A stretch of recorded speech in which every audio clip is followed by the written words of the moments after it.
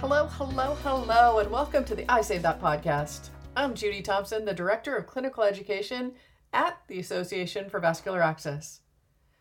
It's been busy. We just wrapped up our annual scientific meeting for 2021, and like many other associations out there, we went the virtual route. Fingers crossed, we will be face-to-face in Minneapolis, Minnesota this time next year. If you missed it, there's still time to sign up, and you have until November 15th to claim your CEs. I want to thank Medtronic for sponsoring this episode. Medtronic welcomes the Ellipsis Vascular Access System to its AV portfolio. Learn more about new percutaneous solutions for AV fistula creation. Visit medtronic.com/ellipsis. So let's get to this podcast. I am so excited to be visiting and talking to my friend, Dr. Mike Cyril. Mike is a doctorally prepared PA out of North Carolina with a specialty and passion in renal disease and vascular access. I love talking to this guy. It feels like I'm talking to my brother from a different mother. Welcome to the Ava I Save That podcast. Thank you so much, Judy. Thank you for having me back. This is super exciting to be back on the show with you, but also be able to talk about my favorite medical thing in the world, which is dialysis and dialysis access. So thank you so much for allowing me to participate. Hello to all the listeners. There's so many things to talk to you about, but let's start with acute kidney injury, chronic kidney disease, end-stage renal disease. I think there's some misconceptions or maybe some confusion on one versus the other and what to do. Can you help? So I think one of the things that it's important to do is, so I think there's a lot of confusion when we start talking about CKD and end-stage renal disease and, versus, acute renal failure. When do we start watching, whether we should put PICCs and midlines in? When should we consult nephrology? So I think there's a little bit of confusion in terms of actual definition because, it's not uncommon to see a bump in creatinine or a decrease in GFR, as an acute process. So I think just for a little level setting for the audience, I think it's really good to kind of set some definitions. And the definition of chronic renal failure is basically the progressive loss of renal function over time. And it's based on a progressive gradual decline of GFR and creatinine clearance. And in order to get the diagnosis of CKD, you need two factors, and they both need to be present. And then number one is a decline in kidney function for 3 months or more, in addition to evidence of kidney damage, such as albuminuria or an abnormal biopsy, or a GFR less than 60. So so that's kind of the definition. You need to have both criteria: declining in renal function over 3 months, in addition to some sort of evidence of damage to the kidney. And then from there, you can kind of then further delineate to stages 1, 2, 3, 4, and 5. And stage 1 really is one of those the stage that most of the time, if you weren't looking for the patient, you wouldn't necessarily know the patient had kidney failure just based on lab work because their GFR is generally preserved. It's greater than 90 milliliters per minute. Then obviously stage 2, you start decreasing your GFR to 60 to 89. Stage 3, that GFR drops from 30 to 59. Stage 4, 15 to 30. Stage 5, less than 15. And once that patient becomes irreversible kidney damage and your GFR is less than 15, that's when you're described as end-stage renal disease. I think that's important to make sure everybody understands that. And I'm going to go one step further back in case we have people that are just really not as well versed on kidney disease function. We talk about GFR, we see it all the time, and I'm actually surprised by how few people actually understand what GFR really means. So just wanted to make sure I threw that out there so we're all speaking the same language. And the GFR is obviously the glomerular filtration rate, and we all know what that means. Everyone in the audience knows that. But I think the glomerular filtration rate, it becomes really important once you start thinking about what the glomeruli are, which is the functional unit in the kidney.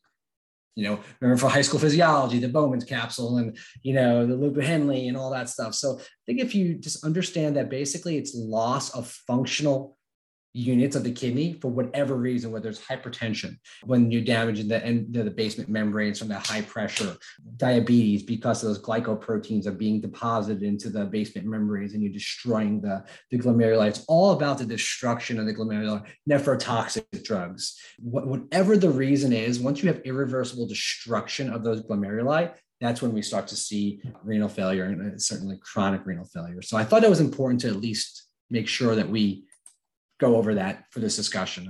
I hope that was okay. That was awesome. So Mike, when in your experience and your knowledge, and obviously this is your specialty in the renal arena, let's say that 5 times fast. Talk to me about GFR versus creatinine and looking at those values as a function of kidney disease and leveling. Sure. So both, obviously both are useful indicators as to the patient's overall kidney status, but a lot of it, you've got to remember that there are times where you're going to see a patient with a normal creatinine, relatively normal creatinine, 1.1, 1.2, with a GFR less than 30, because creatinine is a function of muscle mass. So if you've got an 86-pound little old lady who has no muscle mass, it's very possible that you can see a significant decrease in renal function, the GFR, the glomerular filtration rate, and have a relatively preserved creatinine. You can see that because they have very little muscle mass. So I generally use a trend in GFR, and I think most of the nephrology community uses a trend in the glomerular filtration rate to give us a better indication as to where that patient's renal status is. And again, remember, so this is a trend over 3 months, if that's available to you. And if you're unsure of the patient's trends, because sure, you can get an acute drop in GFR, or an acute spike in creatinine for whatever reasons, patient's dehydrated, or the patient has acute kidney injury from a transient acute kidney injury from you name it.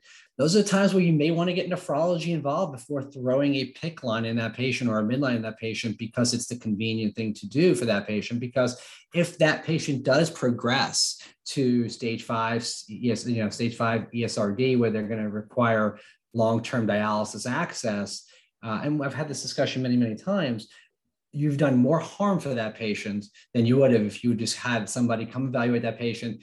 Unfortunately, sometimes you go down the road and it's still equivocal. You got to sometimes you need a kidney biopsy, and there's inherent risk in that, of course.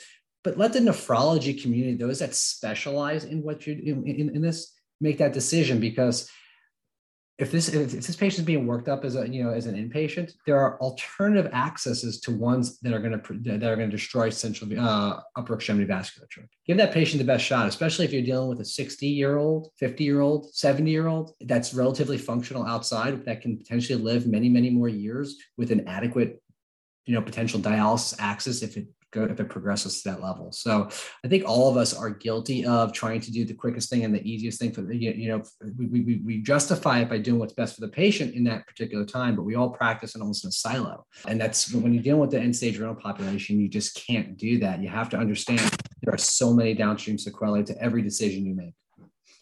And you talk about ages. I've told this story a couple of times. I had a patient was in his early 30s and fragile diabetic.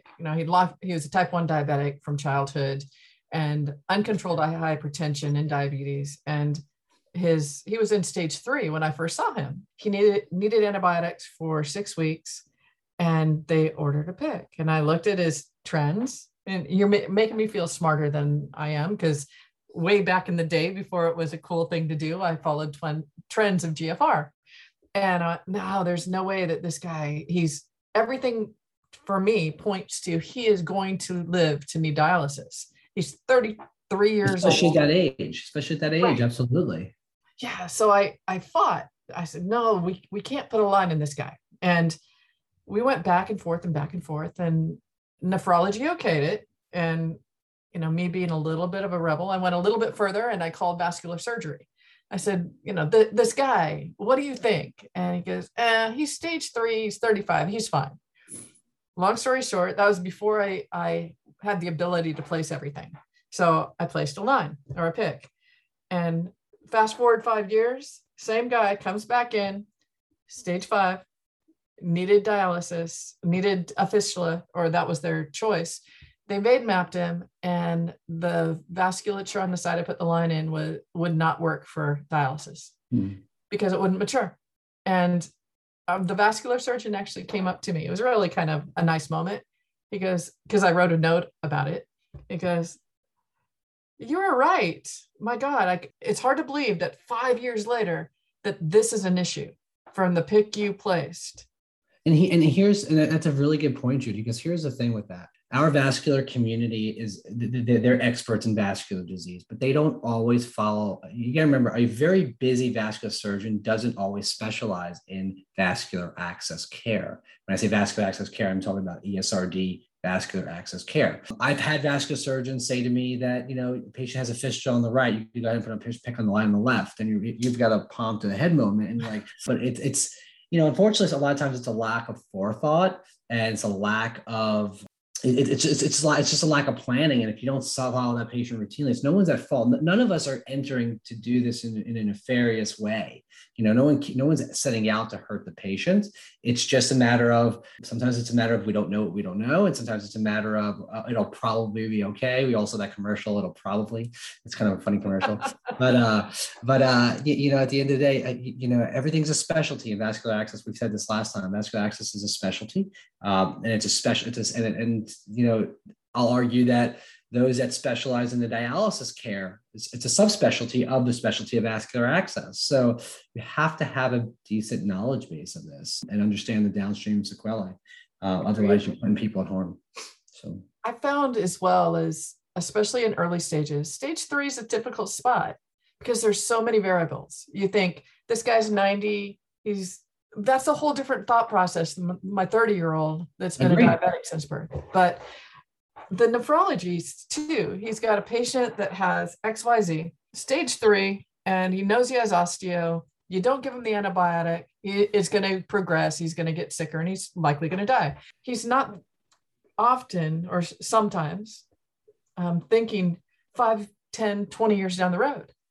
And sure. I think, expedience, yeah, we have a team right here. They'll place your line right now. But there's so many factors to it. If it were simple, it would be fixed. So yeah, there's so many factors when it comes to this renal population. And I think part of that, the reason is that's why it intrigues me so much, because it's not your normal Joe. It's not your 45-year-old that fell down that needs, 7 days of ANSEF. Absolutely. I say this over and over and over again. I mean, these patients, and anyone that listens to this, these patients, I'm going to say this again and again and again, these patients are so vulnerable. They are so vulnerable. Take it from somebody who did vascular access, dialysis tech. I did IR for almost 12 years, put in more PICC lines than I can ever imagine, but also did a lot more venograms than most people because the nature of IR. And you even though you're not seeing the acute issues with these devices, because most of the time they go unnoticed, these devices, they serve an amazing purpose, but they damage veins. I mean, it's been shown over and over again. They damage veins, and when you put them in patients that need those veins, and most of the time it's inconsequential for the average patient, but the patients that really need it, really, we hurt them. We hurt them badly, and it's a problem. So we do, and these guys fall in the same boat with our sickle cell folks, CFF folks that we've been placing lines since they're infants.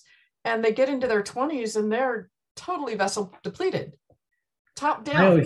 I do, and that's the part that actually that interests me a lot, because you see PICC lines done a lot of times in the neonatal ICUs, and there are neonatal specialists out there. I wonder, because I don't have any data on this, how that translates, and I'm not sure if the data is going to be even out there right now, because we haven't been putting PICC lines in 20 years on in neonatal patients, to my knowledge. So I wonder what's going to happen, down the road on those patients that were in the ICU in the NICU for all these years, and they grow up and they end up having long-term issues. Do they have vessel issues later on? I don't know the answer to that. I don't know if they do. 100%. I'm sure they do. I mean, it doesn't make sense that they don't. If you look at one of the most common diagnoses for PICS in the neonate is short gut. Yeah. Because they have to be on TPN to live. And those folks, their vasculature is often gone in their 30s. I know someone specifically right now is dealing with exactly that. Wonderful woman. And she's to the point where there's very few people that specialize to that level, like a Gail Egan. And when you get to the point where you have very few vessels left, and you're talking about doing translumbar or having to do kind of the crazier stuff, those folks need a center where we can get these people to Absolutely. that have the best of the best, that play with all the super cool wires, that Absolutely. can think outside that box and actually get them life-saving devices. We did, so we did a lot of dialysis work, but when I dealt with central venous access occlusion patients, so a lot of times you could cross it with a traditional stiff angle glide wire, but if I couldn't get across from that, I sent, to your point, I sent it to a specialty center. I'm in North Carolina, so I generally would send it to UNC or Duke, but UNC often, and they get them in, and they would do a recanalization procedure. I've had situations where patients were chronically accessed for long periods of time with dialysis catheters. I could think of one patient off the top of my head who is because I'm so laser focused on vessel access preservation. He was in his 40s. He was in prison, and he was in prison for 20 years, and he burned through all his access to the point where with dialysis catheters, and his IVC was occluded, and his upper extremities were occluded and bilaterally, and so he had no access remaining for a long-term access for fistula graft. So he had two options, which either continue to be chronic catheter dependent. I was able to snake a wire. At one point, I got lucky. He was able to get something through his left EJ into his right atrium. Oh, wow. And that stayed in for a couple of years because he was in prison. So he never came back to, they never sent him for access, or he really didn't have any access opportunities at that point. So finally, he came back to me for a catheter exchange. And I said to him, I was like, why are you still have the same catheter I put in for 2 years, and how are you still alive? Well, long story short, we got him referred. I got him referred to UNC. They got a hero graft in him, which is basically they were able to do a central recanalization procedure on the right side, put a hero graft in, and great. But I refused to take out that catheter on his left. So what I did was I converted it to a subcutaneous port that was never to be accessed, just to preserve that access, because I knew once that access was gone, because you weren't getting back across it. So it's about thinking down the road of what's going to happen to the patient. We pull catheters constantly, and we do this, but there's no guarantee once a catheter comes out. Same thing with a PICC line. Same thing goes with a midline. There's no guarantee you're getting back in. Same reason why if you're going to put something in somebody, you really got to make sure that you understand the whole medical history. We don't prescribe medication without giving them a whole medical history, right? So if someone comes into the emergency department with a glucose of 120, you're not going to put them on an insulin drip. To that point, why are we ordering?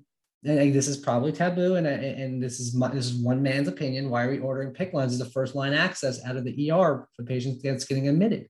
So, and I know that's controversial, but at the end of the day, could this patient get a peripheral IV if you spent a little bit more time or called somebody else in they know what they're doing, whip out the ultrasound of the vein? But I know time is money, but at the end of the day, then how many times have you seen a patient get a PICC line from the emergency department, right? And then all of a sudden labs are pending, they need IV access, they need fluids, whatever. And then you realize that this patient is in chronic renal failure. And now you've put that PICC line in that patient, but they need that PICC line because they need access. So they keep that PICC line in. And then all of a sudden that patient's kidney failure continues to decline. And now what side do most people go after the PICC line, right? So it's, most people try to put it on the right side. Luckily, most people go for the non-dominant arm on the left side, but that doesn't work. You're destroying half the options there. And who's to say the first side is going to work and mature fistula? Absolutely. So lots of downstream issues there. And I know that I have a very different perspective than some people that do this, but all I ask is just keep your mind, keep focused on what else could be going on with the patient and what their long-term goal is. And to your earlier point, if you've got a 91-year-old person who's really sick, getting them access is the first priority. I agree with that 100%. Long-term access is not, is likely irrelevant. But if you got somebody that can potentially have years in front of them, we all need as a healthcare community to focus on saving that vein, preserving the vein. So we need to do better. Agreed. Mike, we're going to take a quick minute and hear a word from our sponsor. Do you treat end-stage renal disease patients requiring hemodialysis?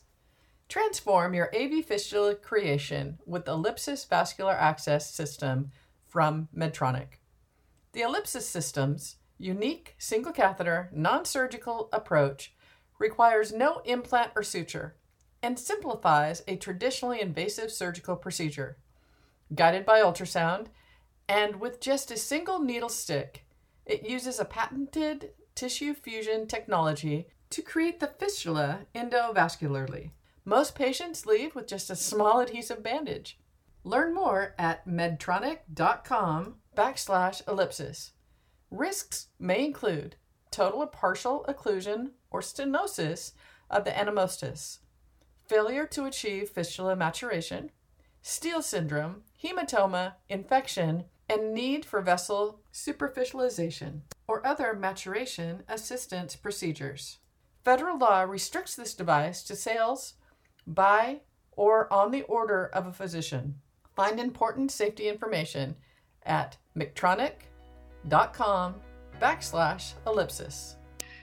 We spoke a little bit ago about the neonatal and the pediatric population, and we have the PD NeoSig at AVA, and it's all the specialists that work in that specialty. And these guys are absolutely phenomenal, and they're laser focused on vessel health and preservation for their little ones, which Absolutely.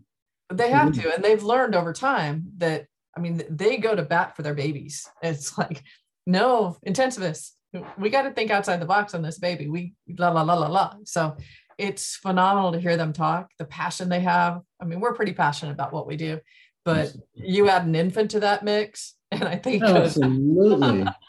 Absolutely. It's we say it in every specialty, the right line for the right patient. Right. Exactly.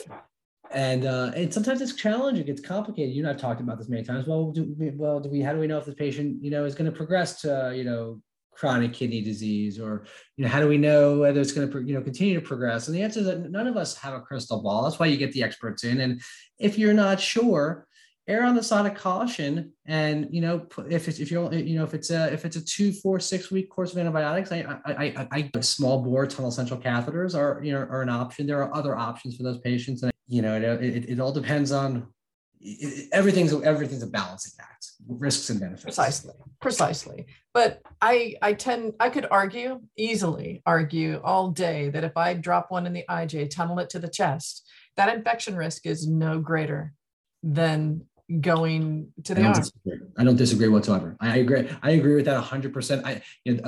I'm careful to make that statement for the simple fact that I know that there's some literature out there that argues the contrary, but I also don't know the technique that's being used to do it. I also do, and as you do, I also do a very, very, very, very low IJ approach. Right. My ultrasound is always parallel to the clavicle. I'm coming in sideways.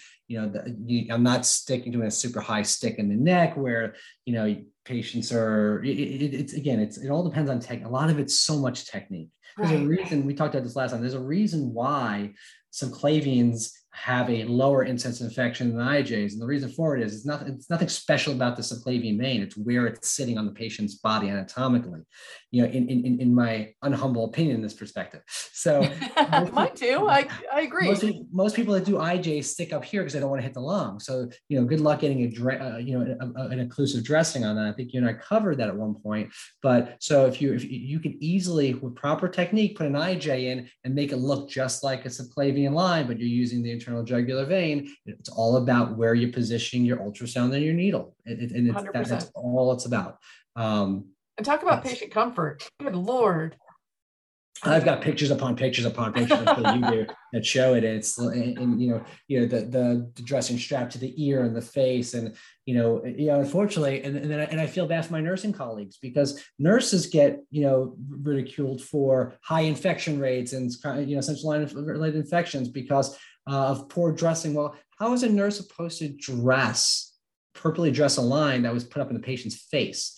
Or suture to the mandible, for God's sake. Exactly. That's exactly right. So when did the clinicians that actually are placing these lines, whether it's residents, fellows, or experienced operators, because they don't know any better, because they weren't taught to do a lower approach, because they're not confident with their ultrasound skills, which is a whole other problem.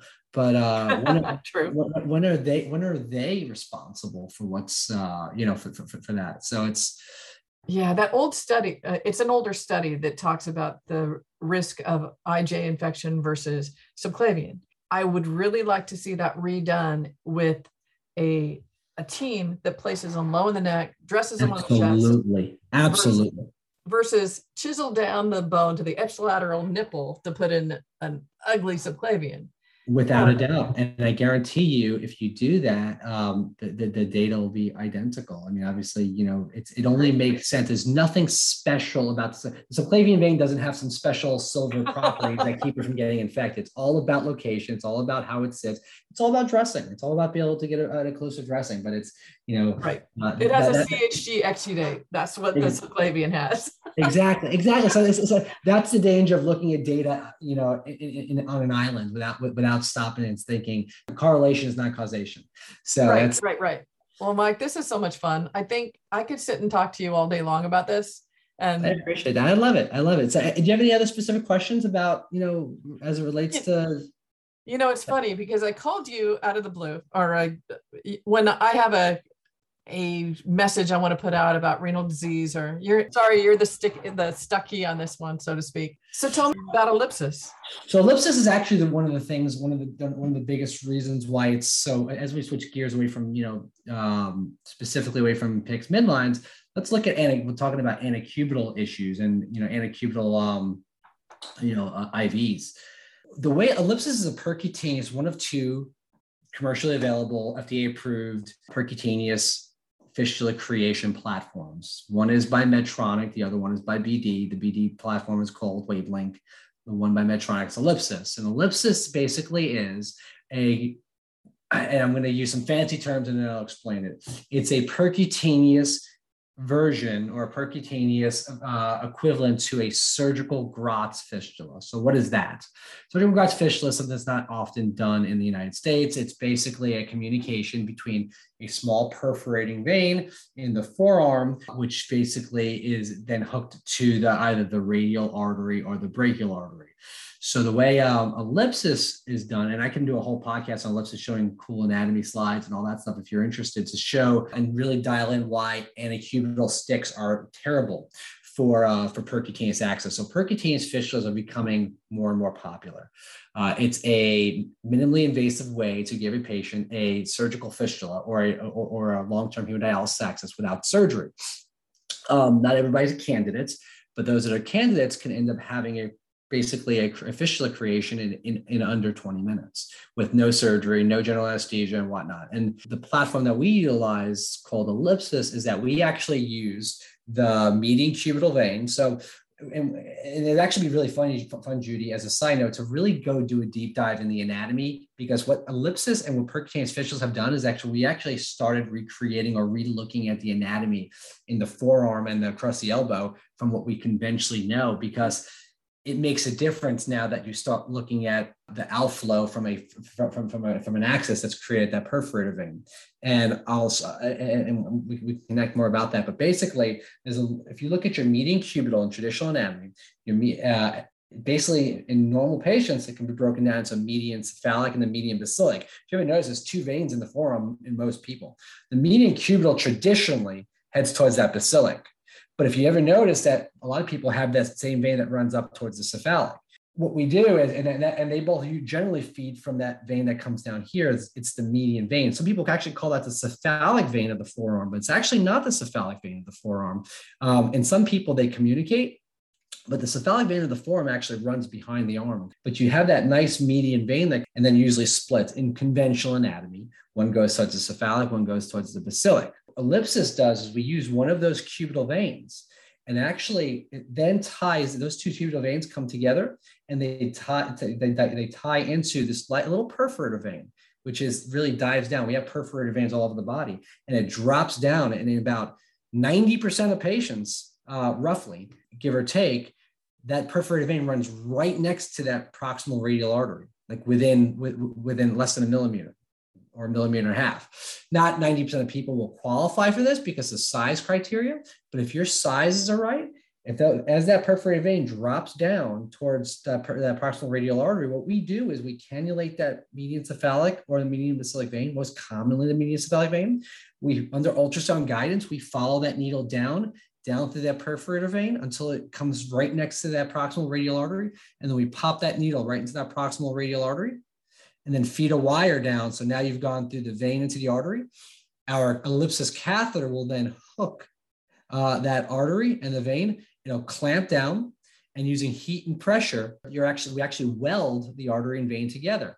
And as basically the rate limiting step is how good under ultrasound you are. So, our fastest operators are less than 10 minutes to create a fistulas. And now you've got and the way we teach our program is actually it's a 2-stage procedure where the first stage you do your creation somewhere between, 4 to 6 weeks later, we have that patient come back for a secondary visit. So now you've got a dual outflow fistula, so instead of your anastomosis being hooked to the brachial artery or down the radial artery, you're actually using the middle part of the proximal radial artery. We actually go to the forearm. And when we go to the forearm, we're able to use that radial artery. So we get a lower flow fistula. You've got a multi-outflow fistula because you've got multiple feeding vessels. So you've got multiple potential cannulation options. And because you don't have that high pressure flow going through that fistula, like we would with a brachial artery fistula, you don't see the aneurysm formation as often. You don't see the cephalic vein, cephalic arch stenosis as often. You don't see steel as often. You don't see a lot of the issues that we would traditionally see with conventional surgical fistula. So back to as it relates to AVA and vascular access, the reason why that's important, if you think about it, we're using that perforator vein carrying blood flow from that proximal radial artery. You get a little flow in the brachial artery, the brachial veins, but most of your flow is going to go through your cephalic and your basilic vein, assuming they're both present. If you put an antecubital IV in those patients, and I've seen this over and over again. I have slides where I would screen patients for percutaneous fistulas, and I'd have to exclude them just because they got thrombus across the elbow because of IVs that were put in. It's nothing more maddening than that, because that patient would have been a great candidate for a percutaneous fistula or even potentially a semino fistula. So you've destroyed not only a distal radial artery fistula option, now you've destroyed an option for them to have a minimally invasive fistula, with either platform you choose, whether it's Wavelength or Ellipsis. They work differently. But obviously I work for Medtronic, and, we're focused on Ellipsis. Essentially, if you jail off one of your two outflows, you could potentially still get a basilic vein dominant fistula, but always the option really ideally is to get that cephalic vein to mature so the patient doesn't need a transposition or a secondary surgery. And when you go ahead and you put an IV in that patient's arm across that elbow, first of all, we know they almost always lead to thrombosis. They almost always lead to failure, but it's a quick, easy way to do it. But you do it in a patient that's renally challenged. You're destroying several options for that patient, and you're really hurting them bad. What about the repetitive phlebotomy pokes? That's a great question. Same thing. That's why I'm a big advocate, and something that's been really hard hill to climb is getting those patients with compromised renal status to wear one of those bracelets that say no blood pressure or IV sticks, or teaching the patients to, certainly at least in the non-dominant arm, obviously you need to have something, but teaching the patients the anatomy and understanding that, having them be their own advocate. But it would be wonderful in the primary care doctor's office, in the nephrologist's office, getting those patients to the point where they have those bracelets on. Unfortunately, 80% of patients start dialysis with a catheter. That pre-screening here in the States is not great, and the opportunity is low. But a lot of times those opportunities happen in the hospital, in the ER. The second patient gets it. How many times do you go to the ER and you don't get blood work done? You see a compromised renal status, have a box of those, bracelets and just give it to the patient. Let them put it on their non-dominant arm, because let's think about how many veins and arms you would save if you did that. Even if you look at, I'm not picking on our phlebotomy friends because they do a great job, but their go-to, if they see an AC, that's their go-to. They're not looking further. And sadly, that happens with a lot of clinicians as well with IVs. We're trying to turn that trend, Sure. but with phlebotomy, that's just one step past getting the IVs out of the AC. Yep, you're right. It's just such an uphill battle, and there's so many layers to it. But I think key. Obviously, I'm in an education role. I convert. I'm a full-time medical educator now, part-time clinician now. But my role is, because I'm so passionate about vessel preservation, especially in the ESRD population. I've dedicated my life to being able to push the initiative and making sure that these patients at least get somewhat of a shot, because they deserve it. I want to join you on that. Anything that we can do at AVA I want to speak to those patients. I think we're working as hard as we can with the clinicians, and I love the effort you're in, but I want to get to the patients. What I would love to do is, and I mentioned this on our last podcast, where the audio quality was pretty bad, so you probably couldn't hear me say it.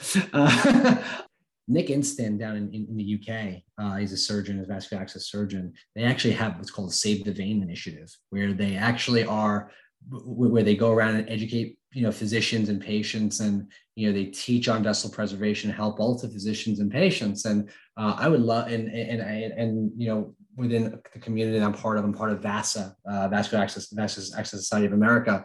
It would be an amazing initiative if AVA and VASA can kind of join together, link up, and really take that to the next level here in the States, and kind of emulate what our UK colleagues have done, and really have, just elevate that initiative here in the States, because I think between both groups joined together, I think a lot of good stuff can be done.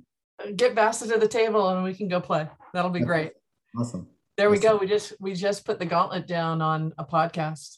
I like it.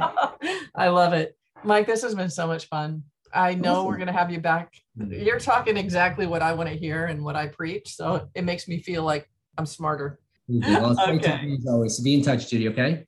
Thanks, Mike. Take care. You can see the entire AVA calendar on the AVA website at www.avainfo.org, which is also where you can join AVA or donate to the AVA Foundation.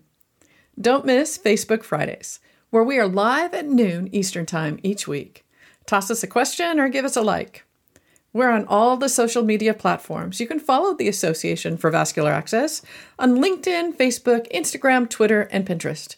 Make sure you're subscribed to the I Save That podcast on iTunes, Spotify, SoundCloud, Stitcher, iHeartRadio, Pandora, or Google Play Music. Now here comes the legal stuff.